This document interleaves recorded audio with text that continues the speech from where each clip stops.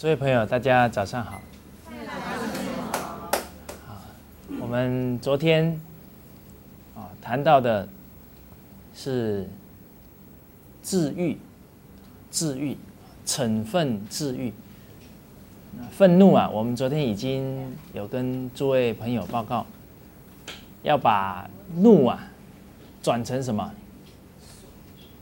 转成恕，转成宽恕。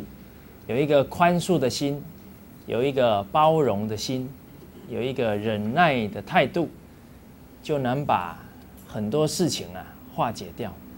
甚至于由于我们的宽恕、包容，可以唤醒他人的惭愧之心。接下来讲治愈，治啊是节制，因为欲望啊不能无止境的去打开来。我们中国老祖宗说的欲是深渊呐，这个深渊一踏下去的话会怎么样？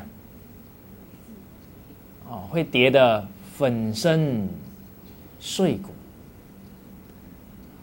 诸位朋友，现在在社会当中很多情形是物欲啊横流，所以很多人因为欲望啊没有节制，造成什么结果？家破人亡啊，确确实实是摔得粉身碎骨。不止自己摔得粉身碎骨啊，甚至于自己所造成的一些财产的损失啊，还要让妻子还有儿女啊来承受。甚至于自己因为好名，因为啊弄权一时啊，造成凄凉万古，连子孙也要承受这个苦果，连祖宗啊也要蒙羞啊！历史上很多的大贪官呐，像我之前刚到杭州去，在西湖里面呢的旁边有岳飞庙，岳飞庙有好几个景点，其中一个就是秦桧啊，跟他太太跪在那里。那很多人啊都在骂他们啊，甚至于啊还对他们吐口水。所以啊，人生啊不要因为一时的贪财、贪名啊、贪权，造成这么大的一个过失，还要遗臭万年，这样就不明智。所以人啊要懂得节制欲望。我们不能说啊马上就弃入没有欲望的状态，但是我们要很清楚，一个人的欲望不节制啊，他一定会怎么样？膨胀。很多人说我今天没进步，我今天也没退步，有没有可能？没可能。学如逆水行舟啊，不进则退。所以经典里面有说，君子道长，小人道消。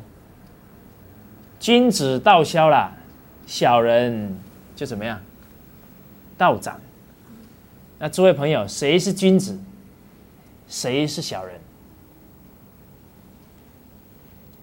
你的德行啊，就是君子；你的欲望啊，就是小人。假如你的欲望不节制啊，小人就道消了，道长了；你的君子啊，就道消。所以每天啊，君子小人都有起伏啊。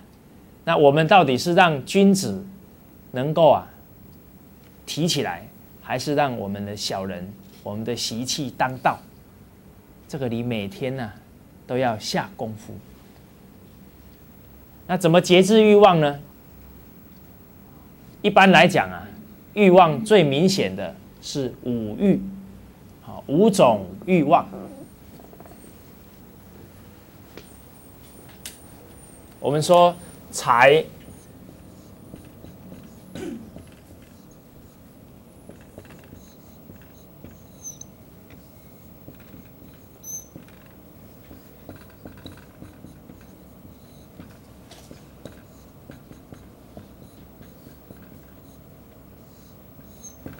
财色名食睡，这个是五欲，5种欲望。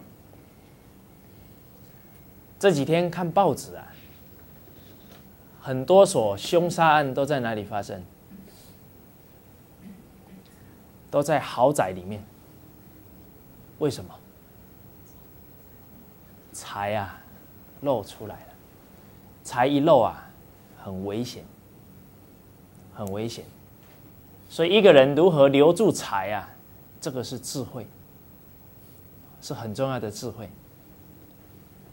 中国俗话常讲，富不过几代？3代啊！你这个财这么外露啊，你的后代子孙学到什么？学到花钱啊，学到挥霍，所以财啊绝对过不了3代。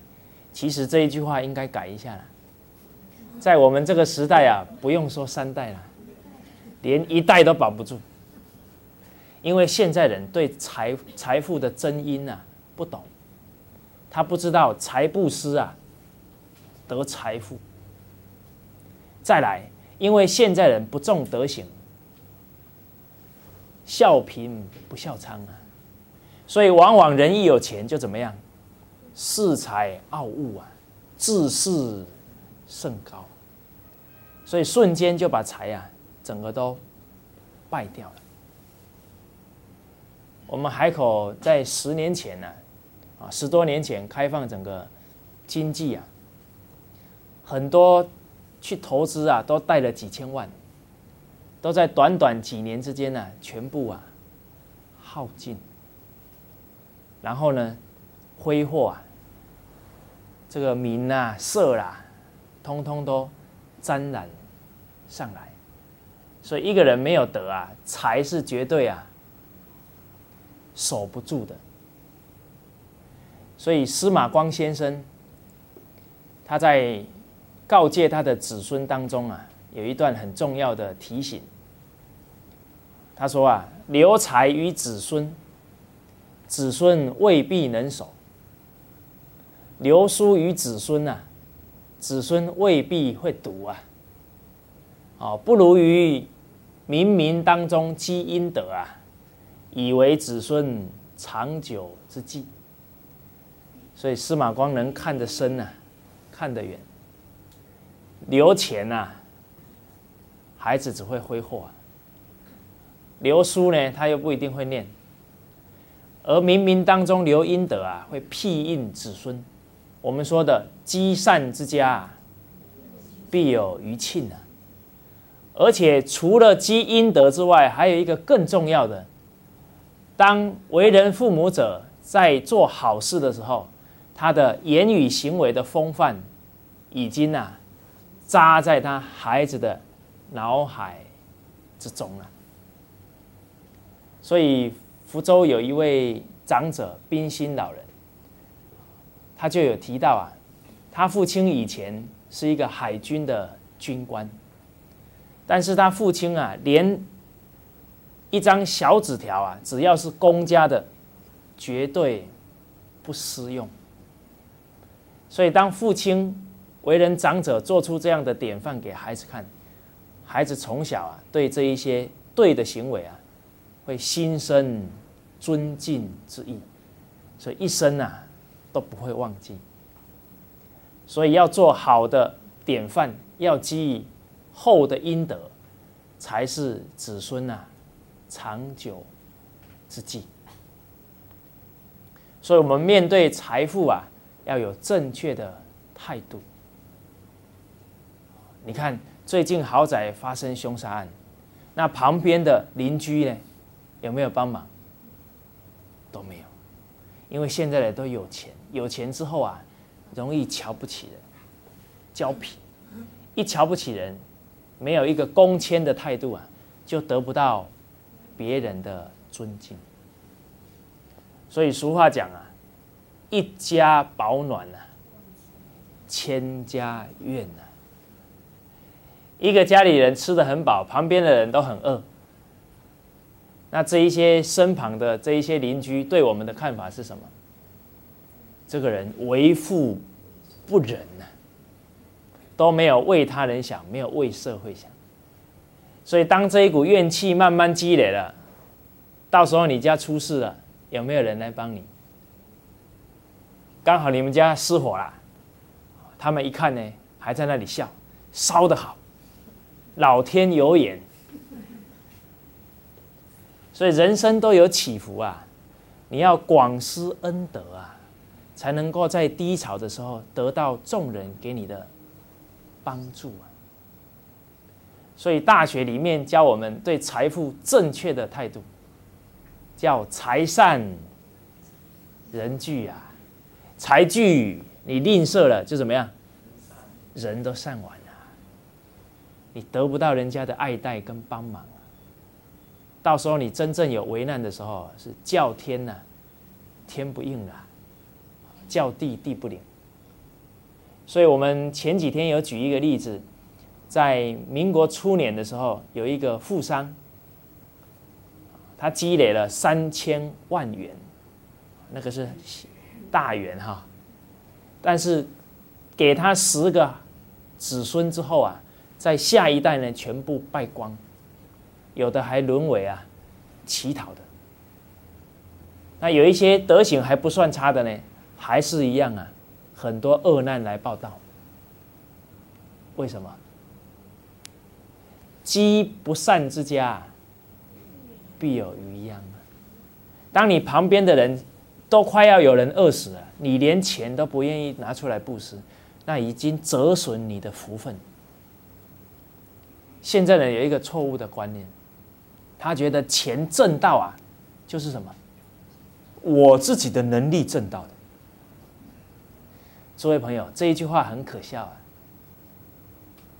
今天你一个人走出去怎么挣钱？没有这么多的，比方说我们的捷运，这么多人的服务，你的生活怎么过？没有老板的话，你的工作怎么做？是不是？没有客户来跟我们捧场，你的生意怎么做？整个社会我们说社会国家者，互助之体也。有很多的人才能成就你的事业，有很多人的付出才能让你的生活无忧所以是互助之体。所以应该有一个正确的态度，是取之社会要用之社会这才是正确理财的态度，还有对人群、对社会的态度。所以他觉得那个是我自己赚的，这样的人都很傲慢，这样的人保证不孝父母，因为他觉得我这一生有这么多的才华，也是什么？也是我自己努力来的。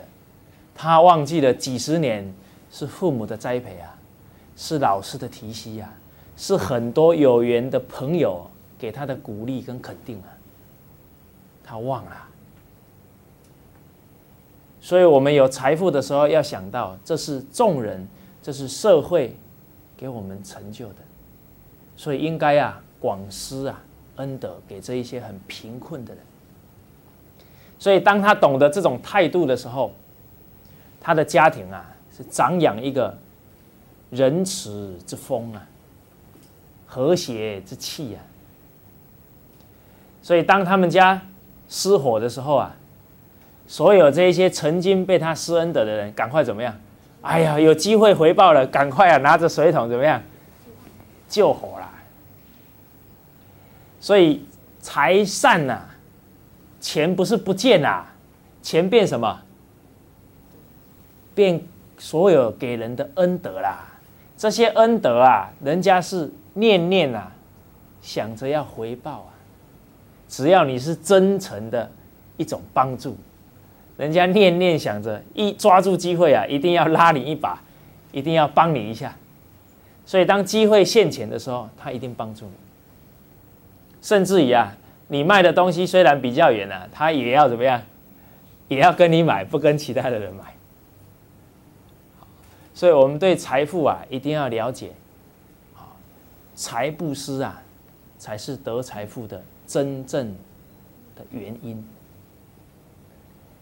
但是你舍了之后会得，得了之后呢，要再舍。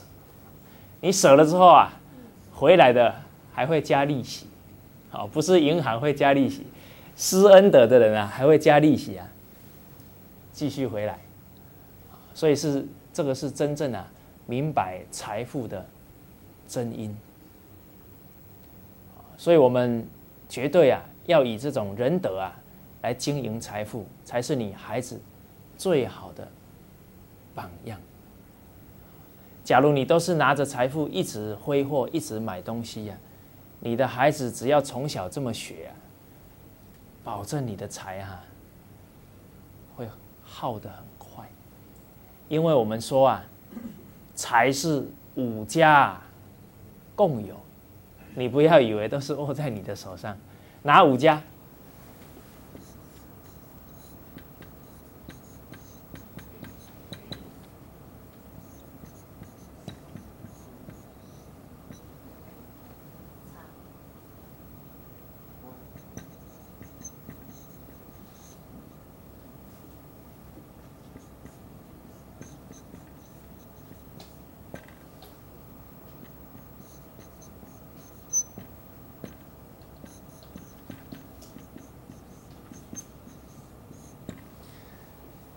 水灾一来，你的房子都怎么都没了。但是水灾为什么会来啊？不是抽签的啊。人心和善，风调雨顺；人心贪婪，人心暴怒啊，天灾人祸接踵而来。所以这个我们要清楚啊，《中庸》里面讲啊，祸福将至啊。一个人的祸福将至啊，看什么？善必先知之，不善必先知之。现在人活得糊里糊涂啊，啥事要发生都怎么样，都搞不清楚。以前的读书人、有修养的人一看啊，你最近可能有啥事要发生了。所以人的祸福啊，从善恶就观得出来。一个人的祸福从善恶观得出来，一个社会呢，一个国家呢，同样看得出来。所谓《中庸》里面讲的“国家将兴啊，必有真祥啊；国家将亡啊，必有妖孽。”我们很欢喜这几年啊，我们的政府非常重视德行，非常重视啊整个青少年，还有整个教育系统里面的德行教育，这个是国家要兴旺的好契机。当然不能只有国家来做，更重要的是什么？大家一起做，因为每一个人、每一个家庭就是这整个社会的一个小单位。当每一个小单位都有这样的态度、这样的认知，自然而然啊，众志成城，社会风气啊就能够啊有很好的改善。所以天灾很多啊，不是去抱怨，也不是去怨天尤人，天灾啊要从人心开始什么转变起啊，转变起。在江本胜博士的书籍当中，他有提到啊，水的结晶状态啊，会影响到它整个这个水的一种呈现。当那个洪水来的时候，那一些水都很丑陋的；当这个水很清澈的时候啊，它的结晶就特别漂亮。所以人心啊，会影响到整个大自然水的状态。所以他们就到一个很脏的湖啊去做实验，几百个人在一个很污染很严重的湖当中啊，开始呢对湖水说话，给他鼓励，给他称赞，甚至于啊凝聚宇宙的力量啊，来祝福他。结果这个水啊，过了几天之后呢，出现了几十年来没有看到的清澈状态，这个在《生命的答案谁知道》这本书啊有详细记载。所以确确实实啊，不要向外求啊，家庭也好，社会也好，一定要从每一个人的心啊的善良去求，才能够啊家道和顺，才能够社会兴旺。所以水灾跟火灾啊，会把你的钱都耗尽，但是你只要积阴德啊，这些灾难会怎么样？化掉。你不要以为灾难化掉都是，哎呦好幸运啊，好很偶然，那个都有它的原因在的。我们待会在讲行善的时候呢，我再举几个例子啊，实例呢跟大家做探讨。偷盗贼啊，要你的钱，所以听说现在香港扒手很多，而且还是从外地来的，所以我们自己啊也要多谨慎一下，谨慎一下。但是其实小偷也很可怜的，他没学到啊怎么样真正去经营自己的财富啊。其实他能够偷来的啊，可能都是他命中有的，但是他本来命中啊应该有500万的财富啊，由于他用偷的啊折损掉了，可能只剩下100万。但是啊，他还没等到这100万赚进来啊，已经怎么样？犯法，被关起来了。所以这个叫小人冤枉啊，做小人。所以教育重要啊！一个人不懂教育，不懂做人啊，一生啊，不知道给自己啊折了多少福分，不知道啊毁了自己多少的人生呢、啊。所以这个太重要了。再来，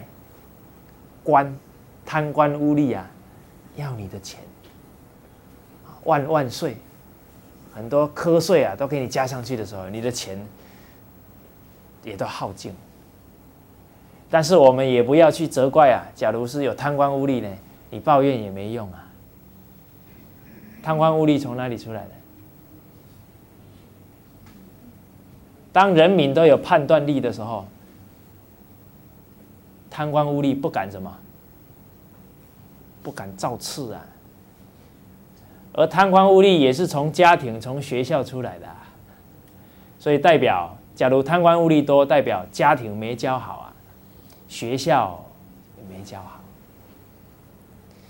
所以我们说，很多的行业啊，最根本的一定要建立德行。老师无德，危害学生啊；医生无德，危害病人；警察无德，官员无德，那整个社会风气、整个人心，那真是会非常恐慌啊！所以，诸位朋友，根本解决问题还在教育啊，还在转变人心向上、向善。好，我们还是要从根源下手来，因为这个时代啊，抱怨没有用啊，这个时候啊，生气也没用了。从我们每一个人开始做起，啊，从每一个家庭啊开始救起。最后，这个最厉害，前面4个还没有这么威力，没有那么大。不孝子啊，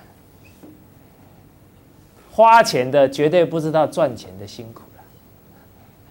所以啊，要常常让孩子自己去磨练。我们认识一个老师，他的女儿才差不多19岁左右，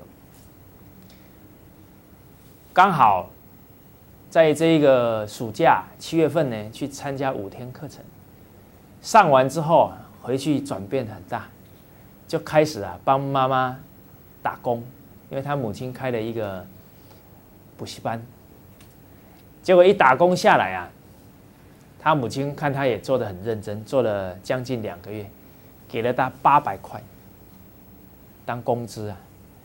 结果过了2个月回来啊，他母亲说：“你那800块花了没有？”他说我舍不得花，因为我赚得太辛苦了。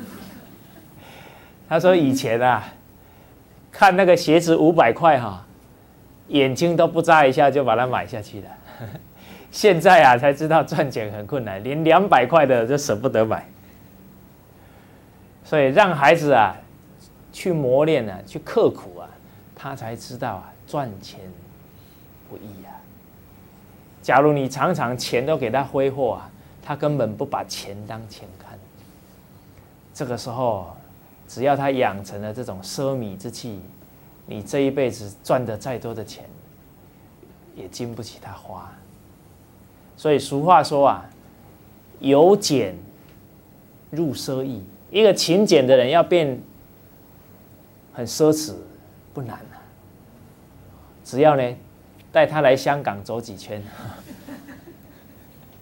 哇，那我们说啊，要练一个人的定功啊，到香港很不错。我们这几天都出去练啊，看能不能如如不动。真的，一走过去都是亮晶晶的，又是手表，又是珠宝，一大堆。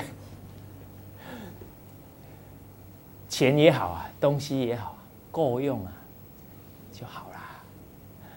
所谓知足常乐啦。所以当这个孩子啊，他已经奢侈了，就由奢啊入俭难，太难了。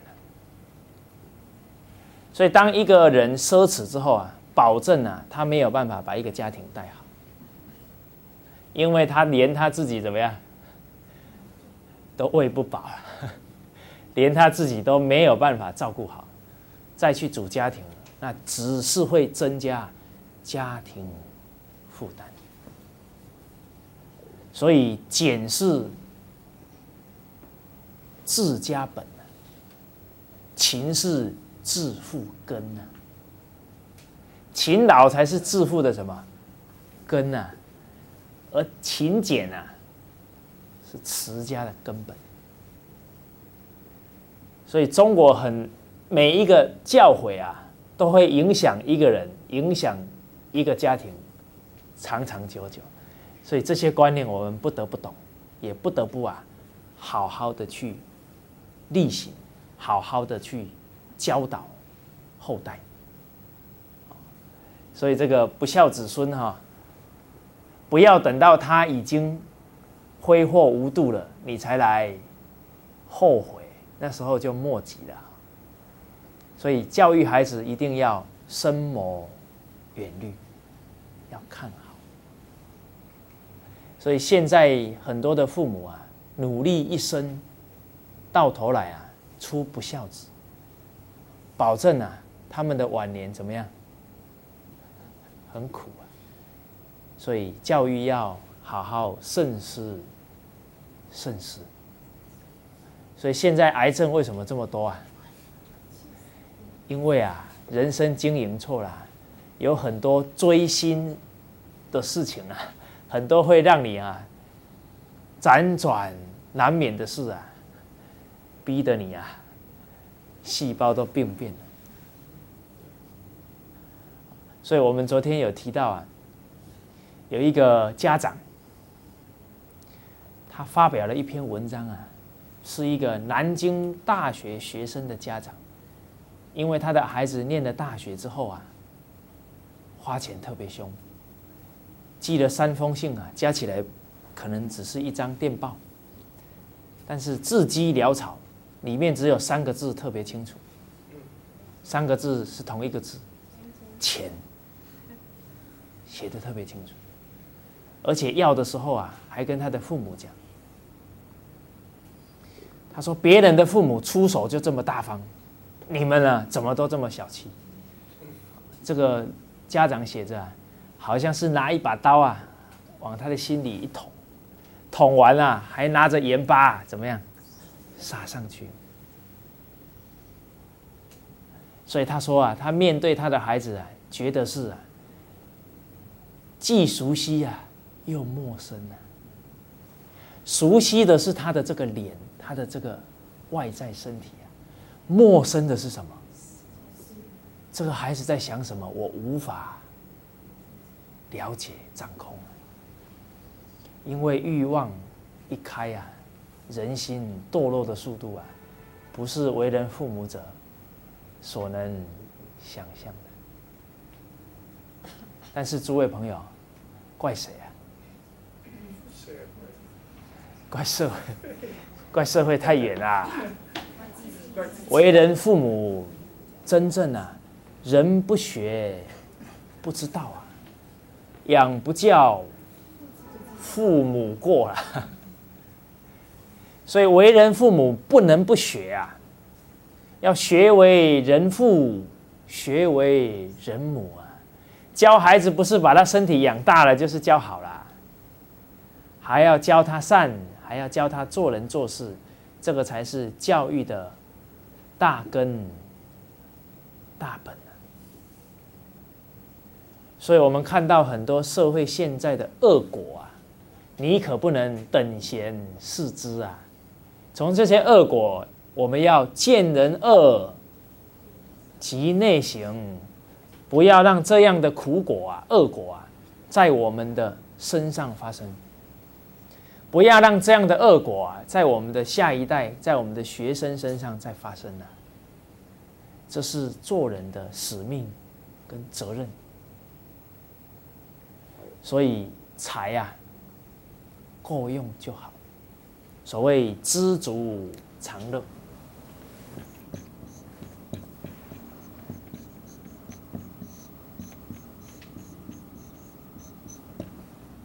我常会问朋友，我说很多啊，我们看电视剧或者看人在谈话，都说人生啊要大富大贵。那我会问他们，请问你觉得什么是富？什么是贵？诸位朋友，什么是富？啊，1000万是不是富？5000万是不是富？其实说实在的，钱啊，它只是一个数字而已啦。你说李嘉诚的钱，他的财富，不就是一个数字而已吗？他花得到吗？他花不到啊。他现在想的不是他有多少钱，他现在想的是他的责任，他要照顾多少人啊，他要照顾多少家庭的生计啊，那才是他在想的事的。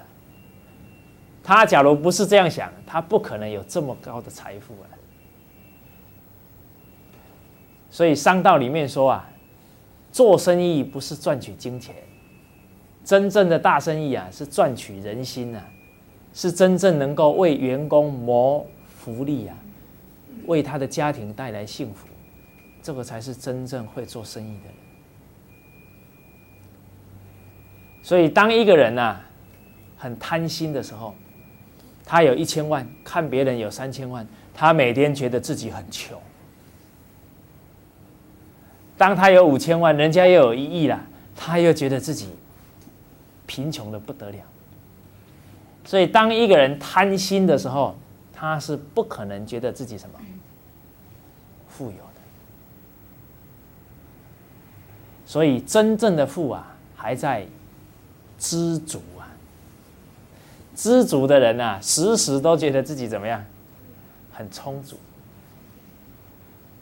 我们呢，走在路旁啊，看到一家面店，我们呢吃一碗面也觉得怎么样，很满足。每天啊，做自己的本分，养不愧于天呢，俯不怍于人，内心啊很满足，不会觉得空虚，也不会觉得愧对别人啊。所以当我们内心很充实的时候，走到九龙公园，看这些树都觉得，哎呀，真是幸福。看的时候还可以学习，因为天地万物啊，也是我们的什么老师。诸位走进九龙公园的大门啊，看到那一排古树啊，参天，你们学到什么？你看有没有那个树枝是歘这样子的？没有啊，每一根树枝是什么？这就像人生一样啊，不可能一帆风顺啊。过不了的时候，该转弯怎么样？转一下吧，转弯一下吧，就一直上去了吧。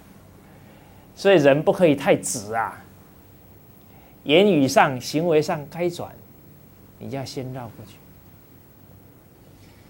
在你面前这一个亲人啊，他目前就是动不了，你又何必跟他硬干呢？稍微怎么样，绕一下往前走，你要走出一条康庄大道啦。最后呢，他就会怎么样？哎呦，他走得不错，赶快啊，跟上来。这个时候他已经说不听了，你还硬他拉他走，你累死的，他怎么？他也不高兴。好，他也不高兴。所以人要懂得顺势而为。所以当我们时时啊知足，吃什么也快乐，看什么也高兴，那日子不是很好过吗？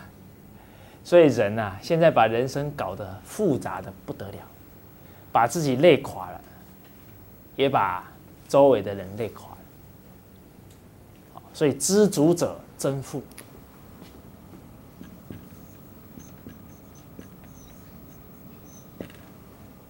人为什么要名啊？要让别人尊重你嘛，要让别人重视你嘛。去参加一个会议，坐在那里啊，人家假如不念我们的名字，我们心里就很不舒服，累不累啊？人生这样清清白白、了然一生来到这个世间，走的时候也应该什么？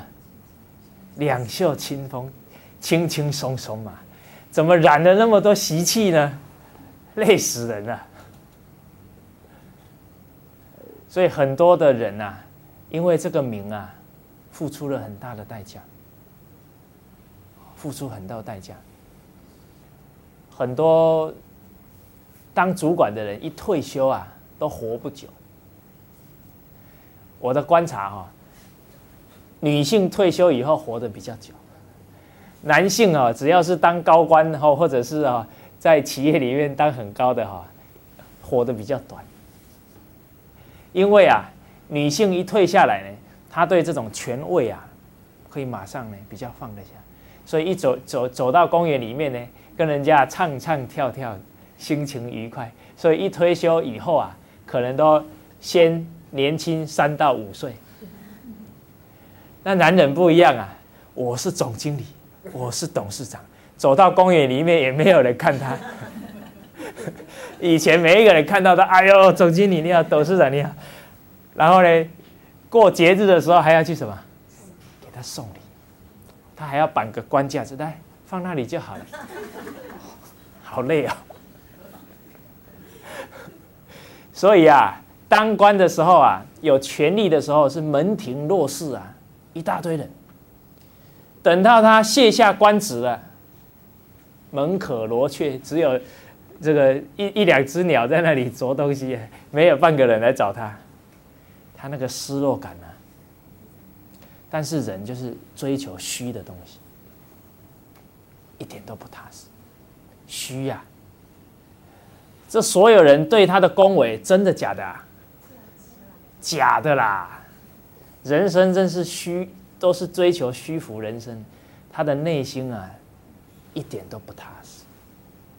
当他人生真正垮下来的时候啊，哪一个是他的朋友？他完全没把握，他也不知道。所以真正的名啊，真正的贵啊，绝对不是因为你有权利啊，你有财富啊，而是你真正啊，打从心里的帮助别人，打从心里的照顾别人。你这个名啊，你不去要啊，都怎么样？自己来啊。你这个贵啊，才是真正的贵人。所以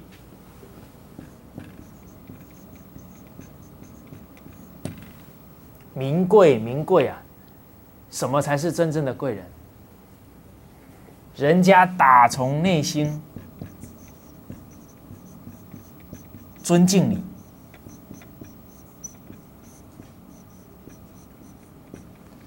那才是真正的贵呀。所以古代这么多帝王，您还记得几个？这种贵啊，是过眼云烟呐。但是今天，您假如走到林则徐纪念馆，你会肃然起敬啊。您今天走到孔庙里面去，你绝对肃然起敬。但是你今天假如走到一个，比方说唐朝某一个皇帝啊，你也不会敬他。当然，唐太宗你要敬啦。唐太宗他不只是有他的权贵而已，他还帮中国人啊做了很多不朽的事。所以真正能让人家敬的，一定是可以利益别人，而且是全心全意去做的时候，别人对你的敬啊，会超越时空啊。所以范仲淹啊，是真正的富贵之人啊。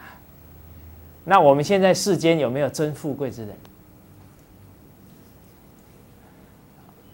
许哲女士啊，真正的富贵之人，没有人比她更富贵。她有没有钱？她说她身上都没钱，那人家呢知道她做好事都送给她钱。她说呢，她一放啊，没几天又什么？看哪里谁需要，马上啊送出去。她说人家拿钱给我，信任我，希望能把这个钱去帮助更多的人，所以她马上呢这边进来啊，这边就出去。所以她身上无钱啊，可是她知足啊，她生活不缺啊，她的菜都是人家送给她的啊，她的衣服啊都是到垃圾桶里面捡的。诸位朋友，他为什么去垃圾桶捡？这有很深的道理啊。有智慧的人啊，一举手一投足都要让我们啊有学习的榜样。第一个，因为新加坡这个地方啊很富啊，所以丢在垃圾桶里面的衣服有没有破洞啊？可能都没破啊。所以呢，做一个榜样啊，让世间人珍惜物品、惜物。所以他说我这衣服都是捡来的，这是第一个。第二个啊，还有一个更深层的用意，因为他所接触的人啊，都是很贫穷的。当他穿了旗袍，去帮助很贫穷的人啊，那贫穷的人马上退3步，哎呀，我的手会把你弄脏，哎呀，我的椅子会把你弄脏，人家压力什么很大。既然要助人，要帮人，一定是让人家什么很自在，很舒服啊。所以当他穿的衣服都跟他们一样的时候，啊，他们很轻松。所以我们看到影片里面啊，许哲女士去照顾这些人的时候，他们马上啊在那里跳，好像呢见到了自己的亲人一样的高兴。所以这个确确实实啊，许哲女士是真正富贵的人。所以她没有钱，她也没有权位，但是她却是新加坡的国宝人物。所以人生啊的真正的富贵，一定要建筑在啊真实的富贵，而不要追逐啊虚妄的富贵。所以老祖宗说啊，从来富贵都是梦啊，未有圣贤不读书啊。所以真正读书，长了学问，长了德行，才会让你真富真贵。所谓腹有诗书啊，气自华，你的气质都变得怎么样？很高贵。好，那我们接着来看狱当中啊，这个色啊也很严重。色啊会让一个人堕落，会让一个家毁掉，会让一个国啊败掉。所以我曾经跟初中生演讲，我说这个色啊为什么不好？那个学生说，因为色字头上一把刀很危险。这里有一把刀，那小孩也很有意思哈，他们也有他的理解。中国是会意字，在字当中就给你很多提醒，你还看不懂。好，所以呢，我就引一些历史的故事给他们听。唐太宗啊，不是唐太宗，唐玄宗还没有遇到杨贵妃以前呢，是开元之治，国家兴盛。遇到杨贵妃以后呢，造成唐朝很大的灾难，引来了安史之乱，差一点把国家都毁了。国家毁了，不是一个人受苦啊，是什么？所有的臣民都受苦。所以当一个君王的人一定要想着，不是我好就好啊，我的臣民好不好才是重点啊。结果因为贪爱一个女人，搞得民不聊生。所以唐玄宗啊，以前那一些圣贤书读到哪里去了？所以一个人啊，有没有真实学问，还要在境界当中才看得出来。所以我们之前课程里面说，可与世道啊，未可与立啊。真正遇到境界，能不能不改原则，自立不摇，那才是学问。所以唐太宗的学问被考倒。那我会问朋友，那这个安史之乱要怪谁？有一些朋友说要怪杨贵妃，我说错啦，怎么能怪杨贵妃？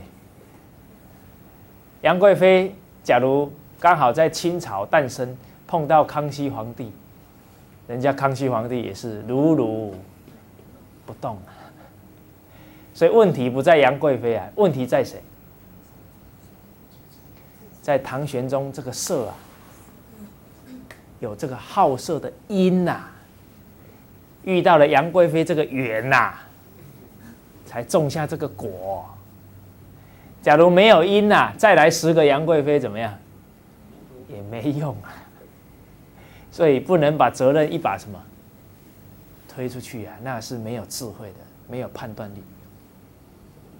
所以这个色字啊，要特别谨慎。现在不是男人要注意这个色啊，依我的观察，现在连女人啊都要注意色啊。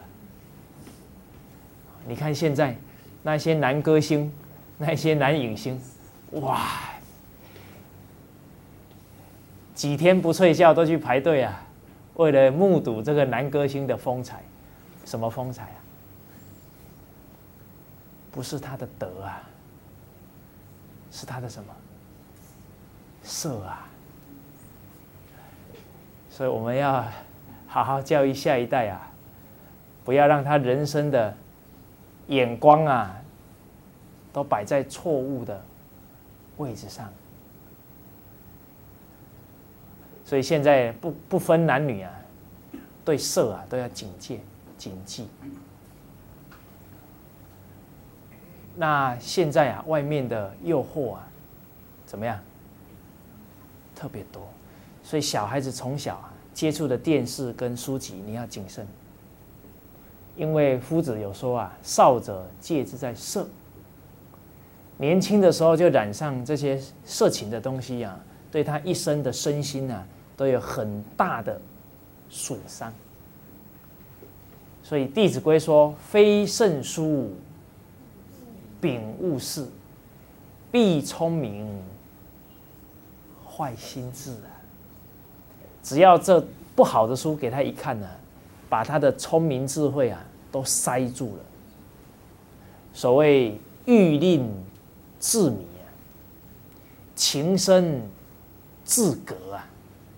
他那种情欲啊、色欲只要开了啊，智慧就怎么样？就把他的智慧卡死了。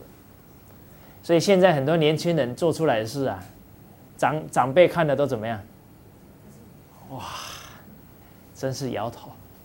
很多人说，早知道当初就不生了。所以长孩子的理智啊，长孩子做人处事的态度啊，刻不容缓，刻不容缓。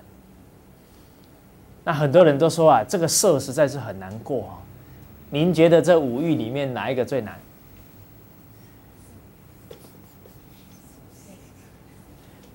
可能因人而异啦哈。那我想男人一定会挑哪一个？挑色啊。其实色啊，真不真实啊？虚幻的不得了。你还把它当真的啊？人就是把欲望当真的啊，叫认贼作父啊。好像我不去争钱，不去争名，不去争色，我就不正常啊。把这一些烦恼贼当自己父亲一样爱啊，寸步啊不离呀，真是糊涂啊！当有一天知道原来就是这些东西啊，在残害我的心灵，残害我的智慧啊，明白的人马上怎么样？舍掉啦，一分一秒也不愿意跟他在一起了。为什么现在人都寸步不离？不明理啊！假如今天刚好啊，香港有一个很著名的这个美女，然后有一个朋友告诉她，今天啊，我不惜巨资，让这个美女啊跟你过一夜，你不要花钱。这个朋友听了之后怎么样？很兴奋，本来都搭地铁的，地铁也不搭了，直接呢搭的士就去了。结果你看他在的士的车上啊，他的心怎么样？欲火中烧啊！哇，觉得说这一分一秒都不能错过啊！结果到了这个饭店啊，冲上去，打开门来，发现是他妹妹，马上从欲变什么？变怒啊！你怎么在这里？前一秒的欲在哪？在哪？全部没有了。欲是什么？假的啊，虚幻的啊。你还觉得没有它不行啊？所以人啊，认虚妄为真实，所以被虚幻啊搞得人生啊，一生啊空空荡荡。而真正真实的事啊，真正重要的事啊，都怎么样？没有做啊。所以人生真的要认清楚啊。当我们知道啊，这个色欲会毁了自己，毁了家庭。当我们能清楚认知啊，这个色欲啊是空虚的，是虚妄的，你就能够一点一滴呀